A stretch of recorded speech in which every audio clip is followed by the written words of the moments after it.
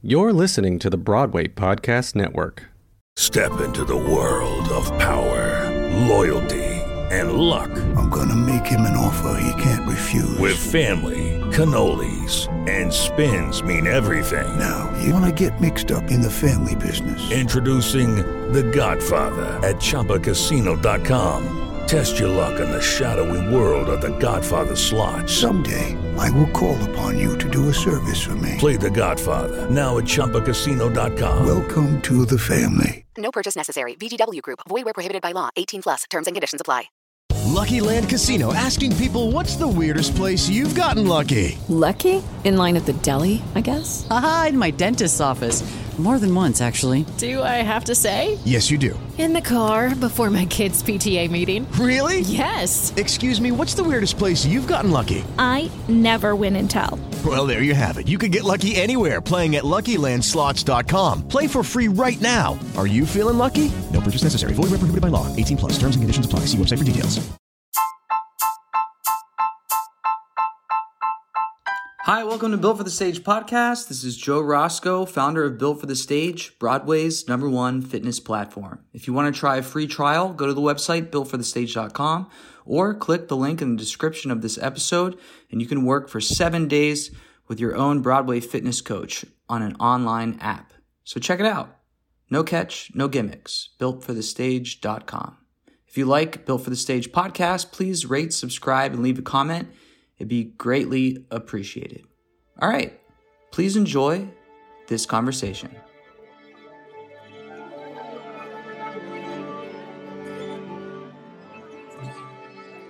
I say it all the time. We have an exciting one for you, but it's exciting. It is. We have Timothy Hughes in the house. I've been a longtime follower and fan of Tim's from a distance. Just DM'd him, was like, hey, would you be willing to be on the podcast? And he's so nice. He is here. He is on the podcast. We were in the elevator together. This man was moving and drops his screwdriver and all of his tools. And there's Tim. He's like, hey, man, don't even worry about it. His hands were full, and he bends over and he's picking up this stuff for him. And then he comes in here and our mic's falling apart. He's fixing that. So he's a good dude. I could tell already. So welcome to the podcast. Hey, thanks for having me. I'm glad we finally made this happen. If you want to follow Tim on Instagram, if you aren't already, go to Timothy R. Hughes, Hughes, and give him a follow. He's got a cool page. He was just Woody for Halloween. Yep, yeah. We're sitting here in the beginning of November, so Halloween just was upon us. And you make a good Woody. We actually went as a cast. We had a little group costume contest for the Broadway Bowling League. So I was trying to come up with something that was easily accessible for all participation levels, either go full out or just be like a little alien from Toy Story. Yeah. So there's a full spectrum of ideas you could choose from. I'd probably go with the toy soldier where you can just paint yourself green. That's good. Just, yeah. And nobody went as Barbie and Ken, which I thought was an easy fallback. That would have been easy as well. Yeah. I love Toy Story. I have a friend that was in the musical on a cruise ship. Yeah. And I'm a huge cross my fingers fan of hey, bring it to the Broadway. Yeah. I think it'd be a great story for Broadway. And you could be Woody. Actually, I went in for that part on the cruise ship way back in the day. There you go. And at the final call, they were like, we just don't think you're Woody enough. And I was like, what does that mean? And why would I ever have made it to the final call if I wasn't enough like Woody? But yeah. Well, that's one of the topics I wanted to get into was a type, your character type, right? Mm-hmm. And you're a tall guy. Yep, I'm 6'7". You're 6'7". I'm glad we're sitting here. We are on IGTV as well. So my height is really not revealed as much next to you because we are just sitting. So lucky for me. But some people would feel as if though, and maybe you did at one point, that you could be kind of pigeonholed into this certain category of that's the tall guy, or that's too tall, or others out there, I'm the redhead, I'm too white, too black, I'm too much of a classical singer, I'm not pop enough, things like that. Mm-hmm. Can you share some of the times that the tall thing, if you would allow me to say that, was in your favor or not in your favor, and how you finally, if there was a moment where it was you know what, I'm going to make this work for me? Well, I always say it makes it or breaks it. At the end of the day, people are either interested in having a full spectrum of heights and a cast that represents all types of people, or there's a uniformity to them that I will never fit into. And I kind of knew that going in to starting my career when I first finished college. And I always made it a goal to get in with shows on the ground level because I am such a specific puzzle piece. If I create the track, then it's going to be easier for me to be a part of the show as opposed to going in and fitting into somebody else's track that's already established. Like I'll rarely replace. Especially with just the costume game alone, Yep. like with the cost of costumes, they don't want to They don't want to let out the hem. Yeah. Yeah. They probably don't have enough sometimes. Right. So I knew that was part of my strategy was getting in on the developmental stages of shows in order to create something that is specific to me, where my height would then come in and be an advantage for myself, which I was lucky enough to be able to do. But for sure, there have been times at the end of the day when they will have been very interested in me, and whatever conversation takes place after that final call, it becomes a factor that I don't end up getting the job. But I think the niche that I've tried to carve out for myself without trying to pigeonholing myself is because I am kind of a larger-than-life person, I attempt to find a larger-than-life quality in the characters and roles that I go after, be it a mythical creature in Frozen or like Buddy the Elf. There's just a larger-than-life quality that my physicality kind of will support. And I think I've been able to find a full spectrum of that without limiting myself to just the monster or just the giant. Even though I played a monster and a giant in multiple shows, but I think I've tried to find the broader understanding and the broader definition of larger than life, and that's what I go after for my career. Yeah. The kids notice it. We were talking before the mics went on about you going to schools and them asking you about your bench or deadlift. Mm-hmm. You're sporting the "What's Your Money Note, Bro" hoodie. Thanks for putting that on. Of course. You look great in it.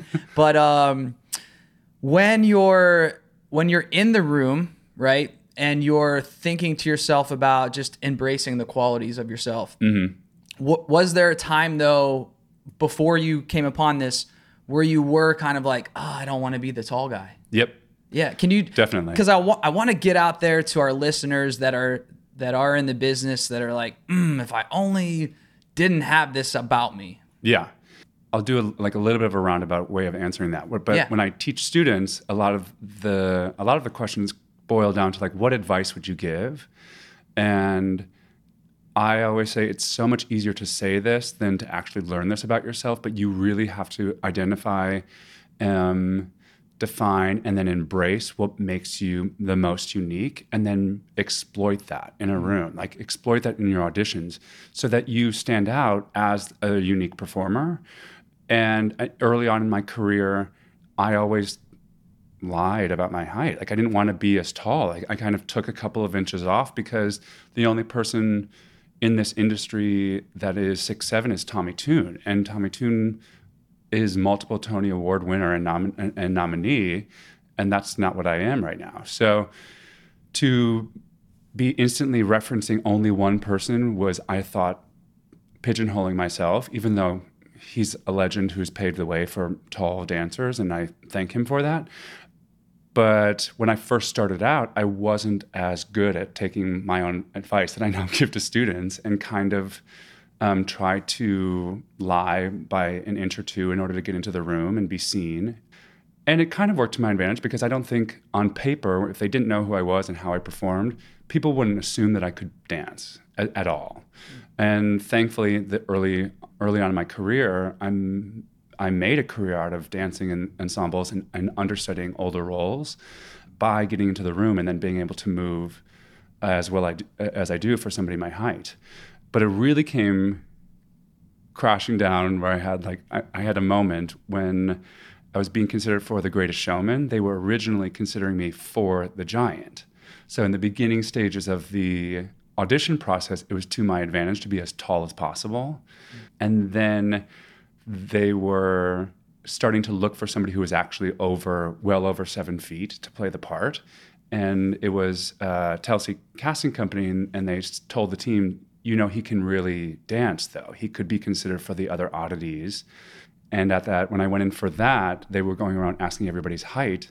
And I was like, oh, God. I was like, now I just told them I was really tall.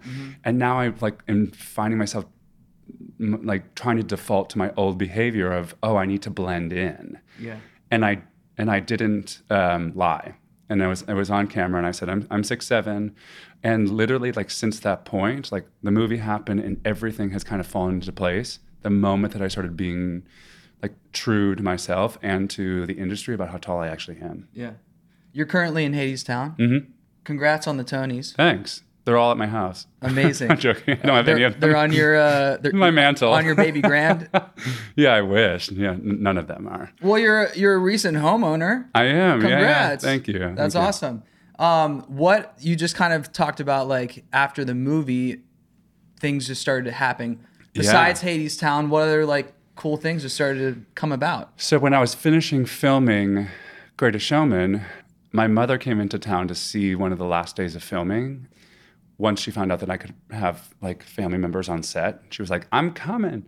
So she came, and during that big circus tent scene in the finale, she was there for one of the big days of filming. But when she first got in, one of the cast members was sick, so they delayed that day. So we went to see a show that night, ran into the choreographer at the time for Frozen, Christopher Catelli, and we started talking about auditioning for Frozen. And I said, this is when I'm done with the movie. This is when I can start going in. And that first day, I think I went in 5 days later for my first audition for Frozen. And then I was finishing it as the movie was finishing. And I think the week, it might have been 1 week after I wrapped, I got the call that I was going to be playing Pobby in Frozen. Yeah.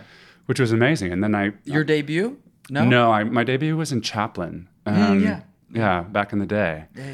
Which was amazing. I love that show. It was. You did? You saw that show? Yeah. Oh, amazing. Yeah, it was a great company, and such a wonderful experience for all of us. Yeah, and then that I developed it out in Denver, did Broadway for the year, and then went straight into rehearsals for Hadestown. Yeah, Adam Perry and John would always talk about Denver, the times in Denver. Yeah. Frozen. Tell us, so if for those of you listening that are not aware, we're not going to make a thing of this because we'll talk about it for 3 hours. But there's this time during a curtain call in Frozen, and this man in the front row. He wasn't in the front row. Let's set the record straight. Tell me. He came down from the balcony. Oh, he came down. Wow. Okay, even. Which is why it caught my eye, because somebody was coming down the aisle. The plot thickens. That Yeah. he didn't even pay good money to hold that flag down there. No. So this man walks down from the balcony, and he's right in front of Tim, and he holds up this huge flag, and it's a Trump flag, right? Re-elect Trump 2020. There you go. And whether you agree with it or not, now is not the time, my friend. And Tim, like an animal, just snatches this thing. It's not today. Throws it out. And that's that. So what I want to talk about out of all of that is on social media, it went viral. How did your following or your presence change after that moment? And how have you used that since then, whether it is to be vocal about your beliefs or your stance on certain things? Within the next couple of days, I probably had 10 to 12,000 new people following me. And I realized that became a symbol for a lot of people of their inner desires and their inner frustration in the current political environment.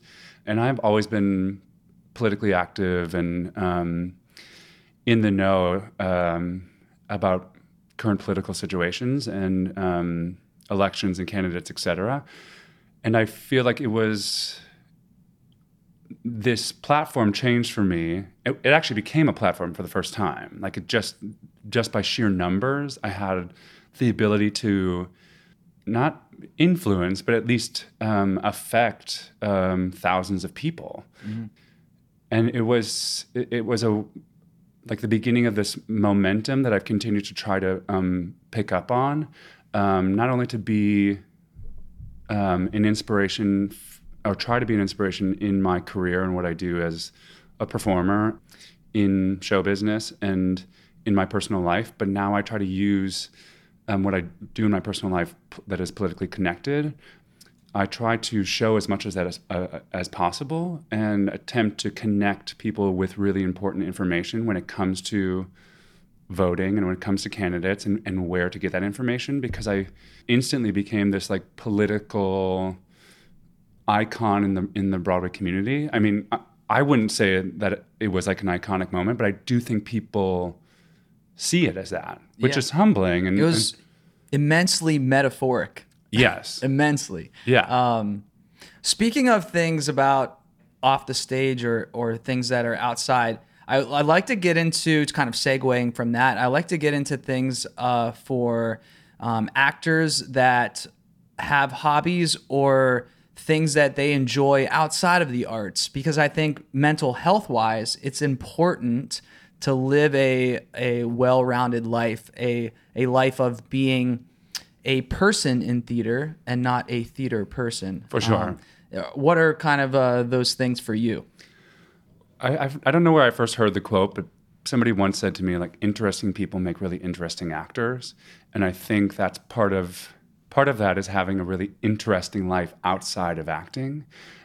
For me, I try to balance it out with, I do a lot of teaching and would love to continue to do more. I attempt to read a lot. I see a lot of movies. I mean, I try to take advantage of like what the amazing cultural opportunities that are in New York City. I try to stay well read on political situations and hot topics that are important to me. You're in a bowling league? I'm in a bowling league, yes. I wouldn't necessarily call that a hobby. I mean, that's a fun social event, for sure. Well, for me, those count too. The hobbies, the social, allows you to unwind or to keep yourself well-rounded. So all of those things you listed, obviously, keep in those parameters. Speaking of hobbies, you picked up fitness at a time in your life and career. It wasn't always with you, right? From the very jump of your career. No. How did it help you not only in your career, but once again, like just as a person, that discipline or that practice of fitness? Well, I think I first started really working out intensely when I did Carnival up at Goodspeed Opera, and I wasn't wearing a shirt for the entire show. And I was like, oh gosh, okay, I have to start actually working out and be more regimented in my routine. And then I found that is kind of part of my niche that I've created, that these larger than life characters are often stronger and represent strength. So having more weight on my actual body helped me as somebody who was younger and very tall, because height reads older on stage and then weight usually reads older on stage. So both kind of started working to my advantage as I put on more muscle mass. But I started like taking dance class later in my life. I was not in ballet class when I was 4 or 5. I really decided when I was deciding to pursue this as a major and possibly a career going into college, I started taking dance class back in Wisconsin. So I didn't start taking till I was about 16 or 17. So I didn't have like the core strength that a lot of the other students, mostly young girls who'd been actually training and doing bar since age 3, 4, and 5. And I was really guided beautifully by some wonderful dance teachers in college who helped like set me off on a path to be really strengthening my core. And I think the fitness element of it the gym aspect of trying to also look stronger, combining those two has really helped me tremendously. I think it's the reason why I can move the way I move.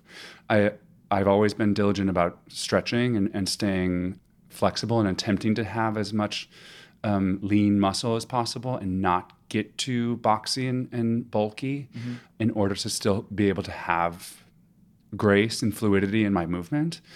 And I think as long as I've tried to maintain that balance of defining muscle and having strength, but also keeping grace and fluidity in my movement and in my body has really helped define who I am as a performer. Well, it's working. You look great in your Hadestown costume for sure, and just how you are as a performer and a dancer. I haven't seen Hadestown yet. I saw you in Frozen. Yeah. But yeah, fingers crossed on getting myself to Hadestown for sure. You should come check us out. So, obviously. Segueing into Hadestown to kind of wrap up our conversation for today. What's something in this iconic story that relates to you the most on a nightly or daily basis, depending on a matinee or evening show, that when you come into that world, it fills you in some way, something specific in the story? I think the beauty of the story is how many layers of humanity are within the story.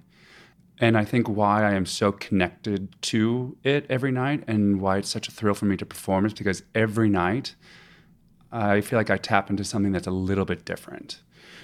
The first thing that struck me about the poetry and the amazing aesthetic that Aeneas, our composer, and Rachel, our director, created is this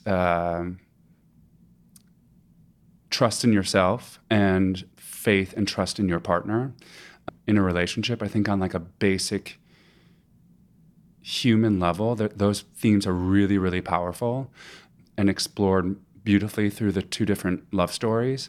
But each night it kind of hits me differently, which I think speaks to what a beautiful piece of art it is that it's not feeling like I'm tapping into the same thing. And it doesn't feel like I have to force something to happen. Literally sitting back and kind of listening and just reacting when you have really amazing material is so much easier to do. And thankfully with this production, I feel that. So I feel like it totally varies. But at the core, it's rooted in so much humanity that it's a very visceral response for me as an actor, for our company, and when you come see the show, for the audience. And that's what makes the experience so cool. Just give us one moment for those that don't really know the story or haven't seen any video or any material. What's one of those things that you tap into in the show? Like a scene, a song, and a eye contact between you and another character, something that always is like, I'm always there. There's a moment in Act 2 when we're singing the reprise of Wait For Me, it's Wait For Me 2, and it starts with Andre de Shields talking about the real enemy is inside your head, like the inner demons of doubt that you have to fight against. And then we start marching behind Reeve, and like we're there to support him, even if he's starting to doubt himself. And then Eva, as Eurydice, jumps out and she's like wails on this amazing belting part, and then we all are singing this incredibly cool jazz chord, and then we all like sink down into the stage. It's so cool, but it speaks to that sense of community. Like it's the amazing strength of what we can do together, the amazing depiction of what it means to lead a group and to lead from a place of hope. And then like the intimacy of her, like his partner, like his lover, like having his back. I think it's like the culmination of so many amazing things, but that moment gets me every night. Yeah. Yeah. Cool. Well, I hope that you all will check out Timothy on his Instagram, Timothy R. Hughes. You got a website? Nope. He doesn't need one, folks. Just go to his Insta, or go to Hadestown, go to the show, check him out outside the stage door. Don't ask him how much he benches. Ask him, why are you so talented? All right. Don't ask me if I play basketball either. Don't ask if he's an NBA player. Are you in the NBA? No, I'm a Broadway. You just saw star. me in a show. Yeah, exactly. All right. Well, thanks for visiting, Tim. Thanks for really having me. appreciate it. All right, guys, that'll do it on Built for the Stage podcast. Once again, if you want to try a free trial, go to the website, builtforthestage.com, fill out your name and email, or go to the Insta, follow us at Built for the Stage, and shoot us a DM. Once again, thanks for producing this Broadway Podcast Network. If you want to check out a gazillion amazing Broadway podcasts, go to bpn.fm. If you want to look at the different or amazing episodes that we have on Built for the Stage, you can go to bpn.fm/Built for the Stage. All right, until next time, it's me, Roscoe, signing off. Hey, it's Leslie Odom Jr. here on the Broadway Podcast Network to tell you about the Rise Theater Directory, a program of Maestro Music. Rise is a national online resource designed to connect and empower backstage and administrative and creative theater professionals from underrepresented backgrounds. If you work or aspire to work in the theater community, this can help you find your next project. And if you hire theater professionals, search the Rise Theater Directory to find your next team. Create your profile now and get more information by visiting risetheater.org. That's theater with an RERISETHEATRE.org, because only together we rise. Judy was boring. Hello. Then Judy discovered ChumbaCasino.com. It's my little escape. Now Judy's the life of the party. Oh, baby, mama's bringing home the bacon. Whoa, take it easy, Judy. The Chumba life is for everybody. So go to ChumbaCasino.com and play over 100 casino-style games. Join today and play for free for your chance to redeem some serious prizes. ChumbaCasino.com. No purchase necessary. Void where prohibited by law. 18+ terms and conditions apply. See website for details.